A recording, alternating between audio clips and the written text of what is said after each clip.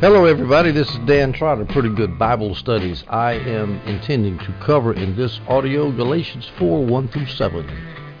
Fairly short audio this time. The topic is Christians are sons, and as a result of being sons, they are heirs. Heirs of all the spiritual blessings that God has to give us as sons.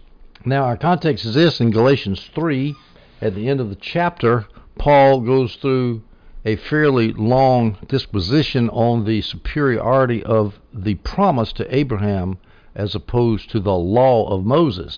The law of Moses is dealt with by works, and the promise of Abraham is received by faith, because Abraham believed and was reckoned to him as righteousness. And because we are children of Abraham, we are sons, we are heirs, we're children of Abraham, and we receive our inheritance through faith, not through the works of the law. And of course the whole context of the book of Galatians is Paul is fighting legalists, Judaizers, who are saying that you need to follow the Jewish law in order to get saved. So we start now in verses 1 and 2 in Galatians 4. Now I say that as long as the heir is a child, he differs in no way from a slave, though he is the owner of everything. Instead, he is under guardians and stewards until the time set by his father. Now, as long as the heir is a child, that means a minor child before the age of adulthood, when he can receive an inheritance, he's a child. Paul is using a metaphor here that's very similar to the pedagogue metaphor that he used in Galatians 3. The law is a pedagogue, a tutor that leads us to Christ. It protects us, keeps us from destroying ourselves, but then it's done away with when we are no longer a child and we reach majority. The law is done away with. So that was his metaphor then, and this is a similar metaphor. It's a little bit different, but it's similar. Now think if you have a minor child and the father has a will and he leaves an inheritance to the minor child. Now again, this is talking about Christians as heirs. So here's a metaphor. So the father leaves an inheritance to the minor child. Well, the minor child can't receive that inheritance all at once because he's a minor. So he's under the Holman Christian Study Bible here has guardians and stewards. A guardian is like a testamentary guardian. As Adam Clark says, it deals with the person of the heirs. There needs to be a guardian to take care of the person of the child, to raise him as a parent, if you will. And a steward is like what we would call a trustee in modern legal parlance, a trustee that takes care of the property of the state and doles it out at proper intervals and then turns the whole corpus over when majority is reached. So it's very similar. I've always been interested in how ancient people's laws are very similar to ours today. So the metaphor is this. Well, let's take it through the process here. Let's say that you have a child. His father dies while he is a minor. The will appoints a testamentary guardian. That's what I've written up wills like this, and you say so and so and so and so is the testamentary guardian, you call it, of the child. That person is responsible for raising the child, basically.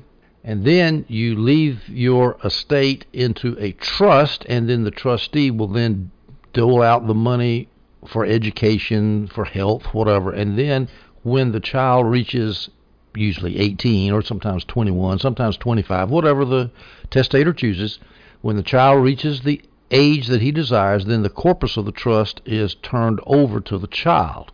And the trustee hands the corpus over to the child. The Holman Christian Study Bible calls this person a steward. It's like a trustee. A guardian is like a testamentary guardian. So it's very similar to our legal procedure. Now, what's the point of this metaphor? A Jewish Christian is under the law. He is being protected by that law, the Mosaic law, but he hasn't really inherited all the spiritual goodies that God has for him. He's just being protected by that law, kept from destroying himself, kept from ruining himself like children tend to do, and kept from squandering his inheritance as children tend to do. That's why you have testamentary guardians and trustees under an estate, under a will. And so the law is protecting him, but still, he's just like a slave because he hasn't got legal title to all that money yet. He's got what they call equitable title. That means it's his. It's his. He can get it later on, but when his full legal title, that doesn't happen. When does that happen? When he reaches the age set by the testator, the father who's died. That is when he can receive his money. Well, what time is it that, in our metaphor, is it that a Jewish person under the law, being guarded by the law, being under the trusteeship of the law, when can he get his full inheritance? Well, what's the time set by the Father? The time is when Jesus came. The Father sends Jesus. He says, okay, no more guardianship for you Jews, no more stewardship for you Jews, no more trusteeship. It's all yours now. And so what Paul is saying is, why do you want to go back, legalist, into a situation where you don't have full title to your money, to your inheritance, to your spiritual inheritance? Why would you want to do that? So the time set by the Father, of course, is set in the will, as I just said, but in the metaphor, in the analogy, it's the time set by God the Father to send Jesus. We now go to Galatians 4:3. In the same way, we also, when we were children, were in slavery under the elemental forces of the world. Now, the time that he's talking about is under the law. When we were children, again, children need guardians, children need stewards or trustees, and so that's what he's talking about. That period of time before you get legal title to your inheritance, before Jesus comes, you're just a child. God still loves you, but you are not entrusted with the inheritance yet. And in fact, you're a slave. You're just like a slave. Slave has no title to an inheritance, and neither do you, even though you're Jews. Now, when Paul says we also, I'm assuming the we refers to we Jews, because that makes the metaphor work better, because Gentiles aren't really under the Mosaic law. We were children in slavery under the elemental forces of the world. Now, what does that phrase, elemental forces of the world, mean? The NIV translates it, the basic principles of the world. The meaning of the Greek word, literally, according to the NIV Study Bible, is things placed side by side in a row, like the ABCs, which of course is fundamental. And so from that idea of being placed side by side like A, B, C, D, E, F, that it came to mean a basic or fundamental principle. And so the NIV Study Bible says that elemental forces of the world refers to all Jews or Gentiles who are under the elemental forms of religion, the basics. Don't kill, don't steal, don't rape, and don't lie. And of course, in the case of the Jews, it was the Mosaic law in general. In the case of the Gentiles, according to the NIV Study Bible, it's the elemental forms of religion which were expressed in idolatry, as in Galatians 4:8. But in the past, when you didn't know God, you were enslaved to things that by nature are not God's. Now, this is assuming that Paul is referring to Gentiles as well as Jews. Maybe he is. I don't take a stand on that. It sounds to me like he was referring to Jews only, because that's because he says we. He could be talking about we humans or we Christians. But at any rate, before you get saved, you are a slave either to the Jewish law or to the law of conscience or to sin, like idolatry, whatever. Even if Paul is not directly talking about that kind of slavery, we can make an application to that, can't we? Because we know we're enslaved before we get born again. Elemental forces of the world. Now, I love that word because it's the same word that's used in 2 Peter 3:10. But the day of the Lord will come like a thief. On that day the heavens will pass away with a loud noise. The elements, the elemental principles of the world, the elements will burn and be dissolved. That Greek word is stoicheia. And the earth and the works on it will be disclosed. Well, of course, everybody says that's burning up of the world at the end of the time. I always say, well, God's trying to redeem the heavens and the earth. He's going to burn it up first. That's a little bit extreme. Purification. Where are the people on the earth going to be as the earth is being burned up? Are they going to be hovering around in outer space so God can plop them back down on the redeemed earth? I mean, there's a lot of problems with this. But the interesting thing is that word elements always refers to law. I think it's 9 examples. I looked this up in Strong's Concordance one time, and every time it means law, elemental legal principles, fundamental legal principles. It's the law. And John Owen, the famous Puritan divine who taught at Cambridge University in the 16th century, he says that what Peter is referring to here is referring to the destruction of the Jewish religion in AD 70, because it is a religion of law, and it's going to be burned up and dissolved, which happened in AD 70. So the day of the Lord will come like a thief, talking about the destruction of Jerusalem in AD 70. And as an Orthodox preterist, I resonate with that interpretation. I think that makes perfectly good sense. Now, John Gill, who is perfectly aware of the normal interpretation of 2 Peter 3:10 that says it's the elements of the earth to be burned up, he says it here in Galatians, that when Paul says that we're, before the time set by the Father, we are slaves to the elemental forces of the world, he says that cannot mean slaves to fire, water, earth, and air. Can't mean that. But then he goes to 2 Peter 3:10 and says, well, at the end of the world, the elemental principles of the world would be burned up. It does refer to fire, earth, and wind, and air. I wonder why the inconsistency. To me, elemental forces of the world is referring to law. And well, at any rate, whatever, that's a rabbit trail. Here in Galatians 4:3 is no question. It means the law. We were in slavery under the elemental forces of the world. We were in slavery under the law. Now let's look at that word "we." I told you that I thought that it meant Jews only. John Gill and Adam Clark in favor of that interpretation of "we," referring to we Jews were under slavery to the law. The logic backs that up because Paul is talking about being a prisoner and slave of the law, of the Mosaic law, and Gentiles weren't under the Mosaic law. So that's why I take it to mean Jews only. Jamison, Fawcett, and Brown, on the other hand, say that it refers to all of us, Jews and Gentiles, and elemental principles of the world could refer to idols, because Paul refers to idols in verse 8 of Galatians 4, which I think I have read to you.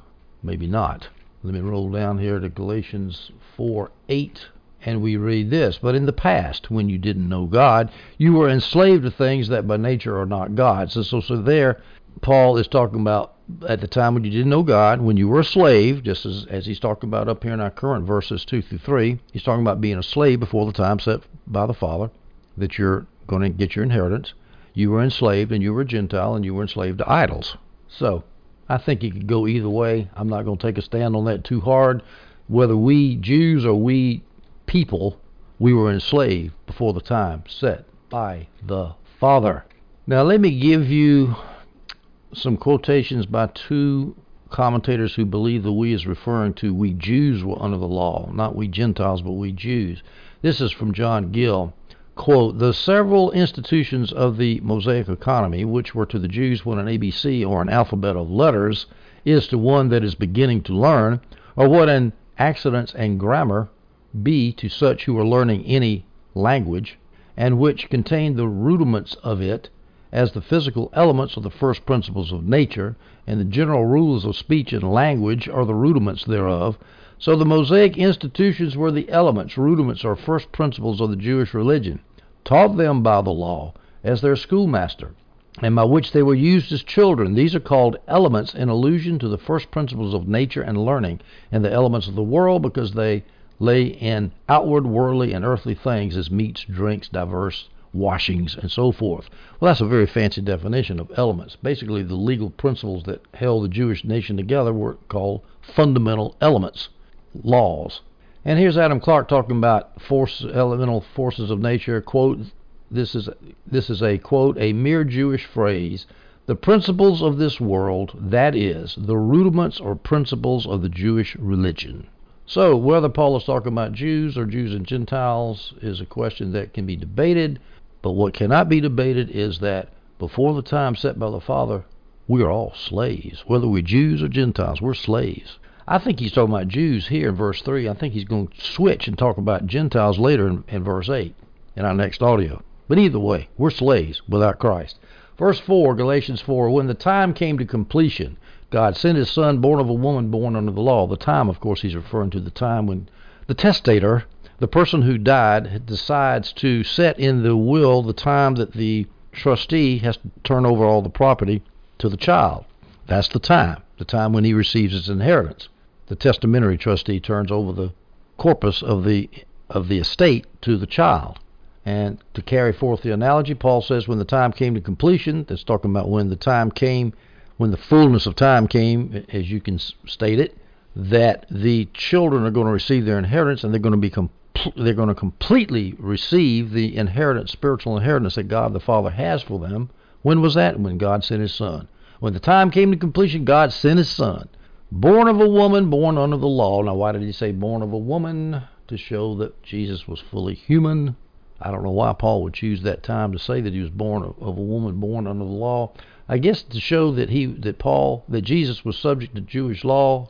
So this emancipation of the estate, if you will, was perfectly according to legal principles, according to the Mosaic law.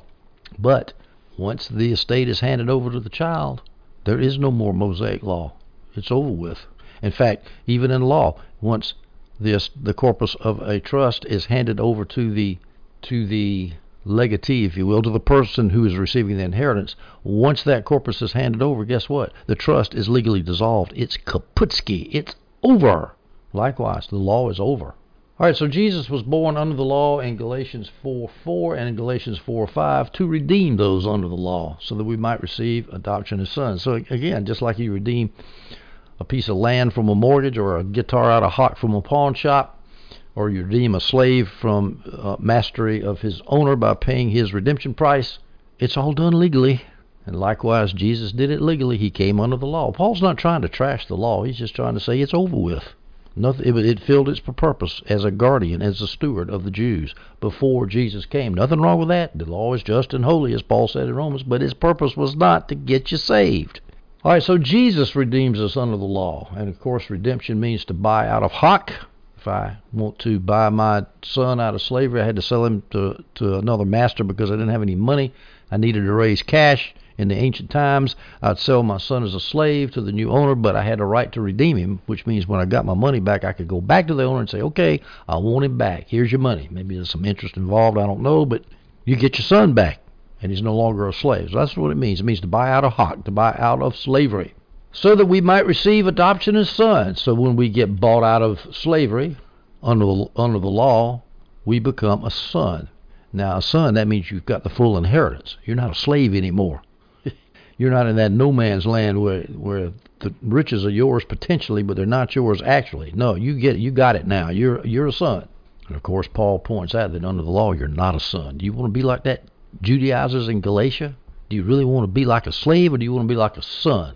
Paul uses the adoption metaphor in other places. Romans 8:15, for you did not receive a spirit of slavery to fall back into fear, but you received the spirit of adoption, by whom we cry out, Abba, Father. So we have the slave-son dichotomy again. Spirit of slavery, nope. Fear, nope.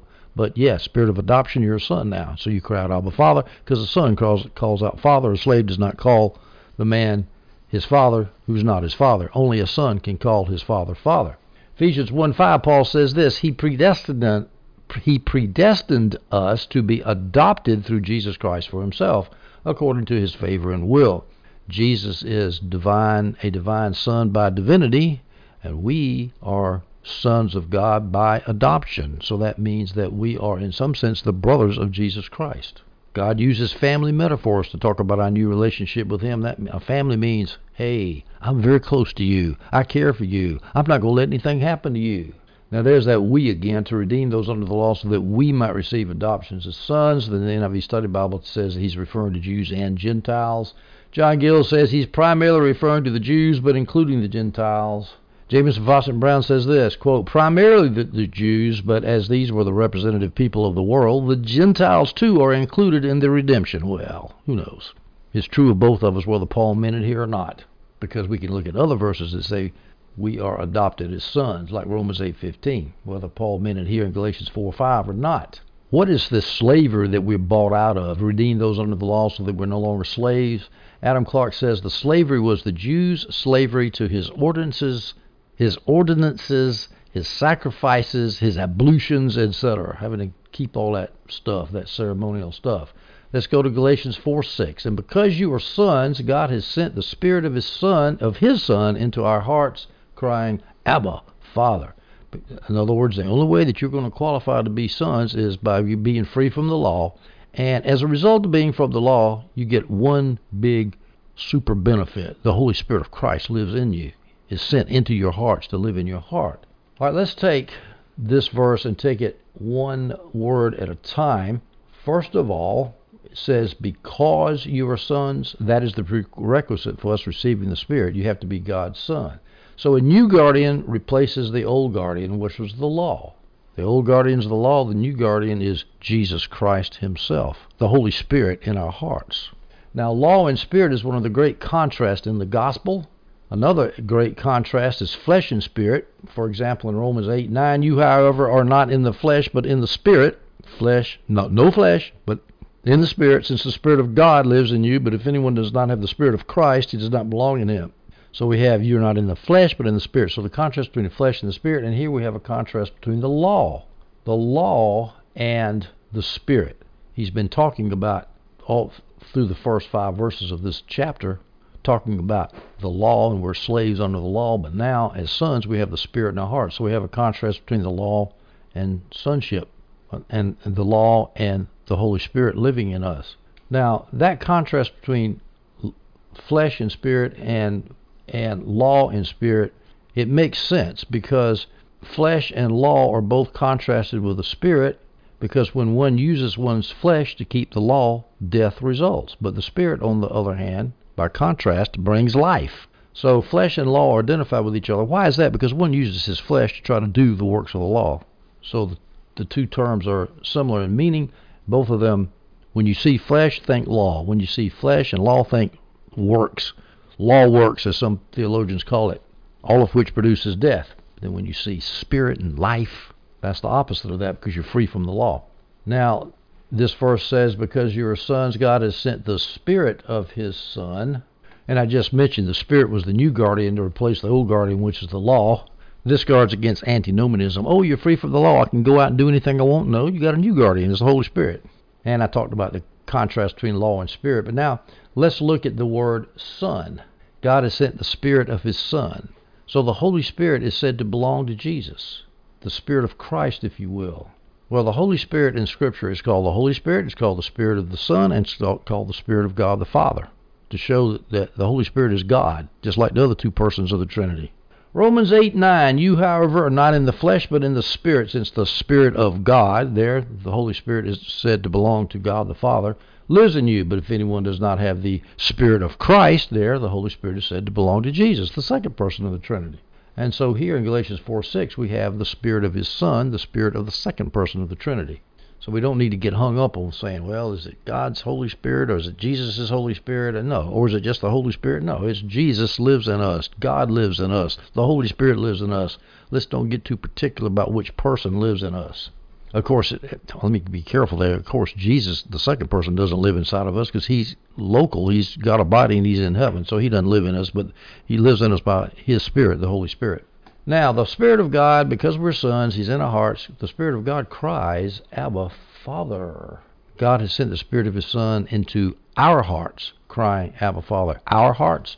Now there, that word our shows that Paul has community with the ones he's been scolding. And remember, he's called them foolish Galatians twice, at least twice that I can think of in chapter 3. He calls them fools, but now he's saying, our.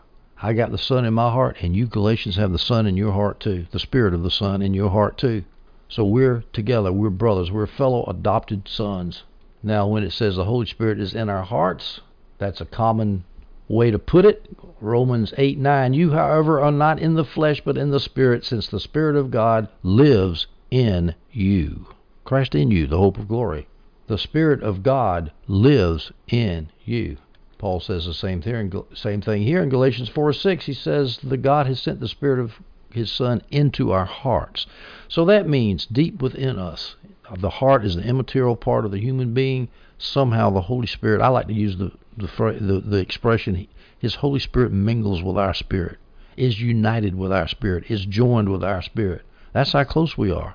We've been born again by the imperishable seed of God, and the Holy Spirit is in our hearts. So He's going to take care of you as the coronavirus ravages people, kills people, and destroys the economy. Jesus lives in our hearts, and He ain't going to let us go. Now, the Holy Spirit, who is in our hearts, is said to be, by Paul here in verse 6, crying, Abba, Father, crying. The Greek word is a vivid verb expressing deep emotion, according to the NIV Study Bible. It's often used of an inarticulate cry. So it's not just the Holy Spirit is speaking to God. He's crying to God. Inarticulate. Here's a use of the Greek word, Matthew 27:50. Jesus shouted again with a loud voice and gave up His spirit. That's when He died on the cross. So it's a word of deep emotion. Now, who's crying? Now, this is it's sort of a minor point, really, but it's kind of interesting. Who's doing the crying in our hearts? Is it us and the Holy Spirit helping us, or is it the Holy Spirit doing it on His own motion without our participating in that intercession, in that crying out, Abba, Father? Who's doing it? Well, John Gill says it's the Spirit doing it. Here, the Spirit is regarded as the agent in praying and the believer as his organ. Well, I guess John Gill is saying that they're working together. The believer is the principle, kind of the believer sends the Spirit out to cry, Abba, Father. Here's a scripture that's similar to that in Romans 8:26. In the same way, the Spirit also joins to help in our weakness. So the Spirit kind of joins with the believer. Because we do not know what to pray for as we should, but the Spirit himself intercedes for us with unspoken groanings. That verse has always been a little mysterious to me, but that verse clearly says the Holy Spirit is interceding for us. Now, and it says the Spirit joins with us. So the idea to me is that we pray and the Holy Spirit prays with us, even though we don't exactly know how to pray. He's praying just the right way. The other option is just the believer praying. John Gill says this, though it, meaning crying to God, though crying to God is here ascribed to the Spirit, yet is not properly his. The crying to God is not properly the believer's crying to God, but the believer's is not the Spirit's crying to God, but the believer's crying to God, and is attributed to the Spirit, because he excites, encourages, and assists the believer as a spirit of adoption to call God their Father. Well, I don't know. Let's put it this way. Both of us, we and the Holy Spirit, we cry out to God with words that are not expressible, groanings. That shows that God really, really, really cares for us. Now, what does he cry out? Abba, Father. Now we've got to talk about Abba, because there's an unfortunate myth floating around that Abba means daddy. Oh, daddy. And every time I hear that, my skin crawls. I feel like saying, okay, you want to call him daddy to show how close you are to him? Why don't you go out and call him Pops? What's the difference? Daddy. Well, actually, Abba is the Aramaic for the Greek father. So Abba, Father, is Abba Aramaic, Father is Greek, as according to the NIV Study Bible. It does not mean daddy, and I'm going to take the following discussion from a website called Reasons for Hope Jesus. It doesn't matter because there's lots of scholarly stuff out here debunking this myth, but this is just the one I'm going to use. The idea is thought to have originated from Joachim Jeremias' New Testament theology. Now, Joachim Jeremias was a well-known New Testament theologian, so he had a lot of gravitas, and so a lot of people believed what he said. He said that Abba derived from a small child's chatter. A small kid can't say father in the Aramaic, I guess, and so he says, and so there you get Abba. But Jeremias never did say that Abba meant daddy. He just said that the word came from the chatterings of a small child. I guess people took it a little bit further and said, well, therefore, Abba must mean daddy. He never said that. Now, here's some citations from authorities to show that Abba does not mean daddy. It just means father. These two, this is from Reasons for Hope website. These two words, Abba and Pater, mean the same thing. Pater is the Greek for father. Abba and Pater mean the same thing. Abba was simply Jesus using the more commonly used word for father during his time. The Aramaic was used more. John Gill says that the father was just added for the sake of explanation. The two words mean the same thing. Abba for the Aramaic people that want to listen to it in Aramaic, and Father for those who like the Greek better. I think that explains it, and that's the end of it. But let me give you some more quotes. Here's a quote from the famous scholar James Barr from an article called Abba Isn't Daddy in the Journal of Theological Studies, Volume 39, 1988, page 46. Quote, it is fair to say that Abba in Jesus' time belonged to a family or colloquial register of language as distinct from more formal and ceremonious language. But in any case, it was not a childish expression comparable with daddy. It was a more solemn, responsible adult addressed to a father. And as a matter of fact, the word Abba was used by kids all the way up to adult kids, 18-year-olds, all the way up to adults calling their father Abba. Usually, a 30-year-old man doesn't call his, well, I guess he could call his daddy, but it's more like father, more not pops. Hey, pops. Here's another quote from Barr, same article. If the New Testament writers had been conscious of the nuanced daddy, they could have easily expressed themselves so, but in fact, they were well aware that the nuance is not that of daddy, but of father. The semantics of itself, based on various evidences, all agree in supporting the nuanced father rather than the nuanced daddy. Now, another scholar named Mary Rose D'Angelo in the Journal of Biblical Literature, Volume 111, Number 4, Winter of 1992, at pages 615 to 616, she says, quote, there are Greek diminutives of father, e.g. papas, and the community chose not to use them. In other words, there's Greek words that can be used to say daddy, but Paul did not use the Greek word for daddy. He used the Greek word for father, pater, And he used the Greek word for father, and Abba was just an explanation of the word father. So Abba means father, it doesn't mean daddy. Now, of course, translations are tricky and nuances are tricky. Here's the nuance of the word.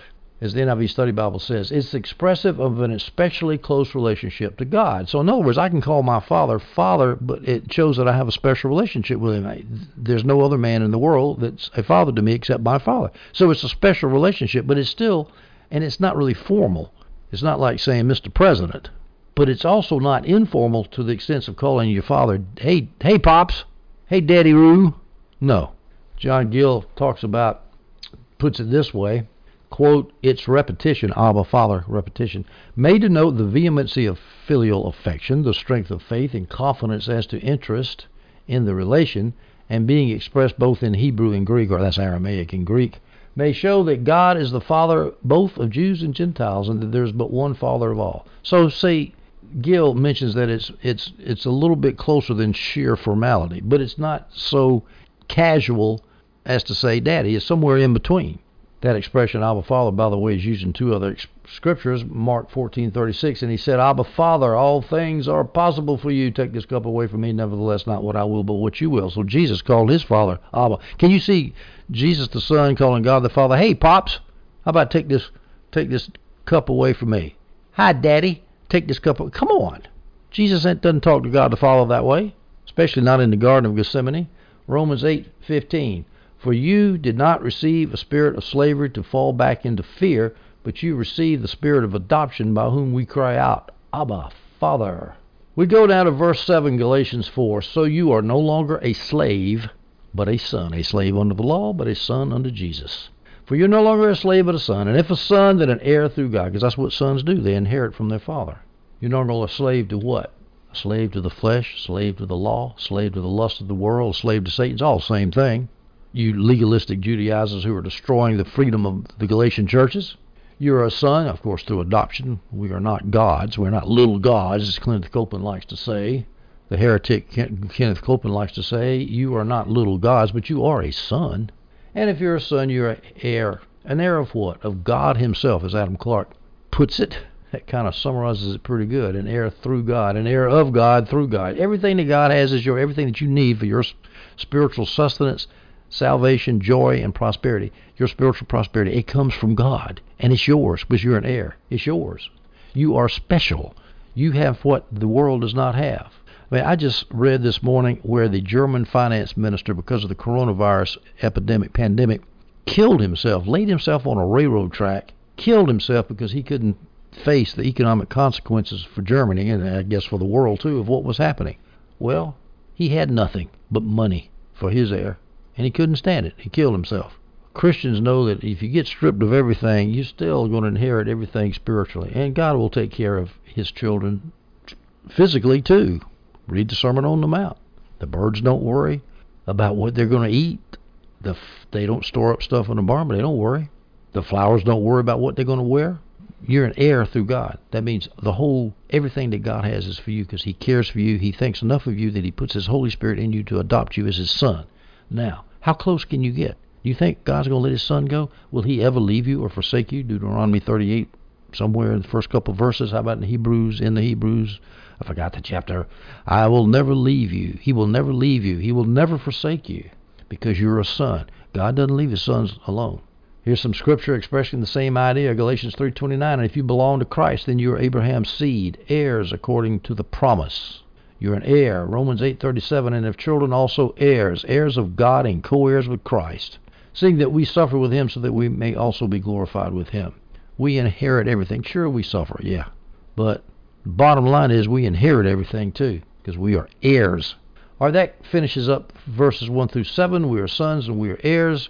In the next section of Galatians 4, which we'll take up in our next audio, Paul goes from the theoretical, if you will, or shall I say the theological, to more practical concerns of how he cares for the Galatians personally. We'll take that up in the next audio. Hope you stay tuned for that one, and I hope you enjoyed this one.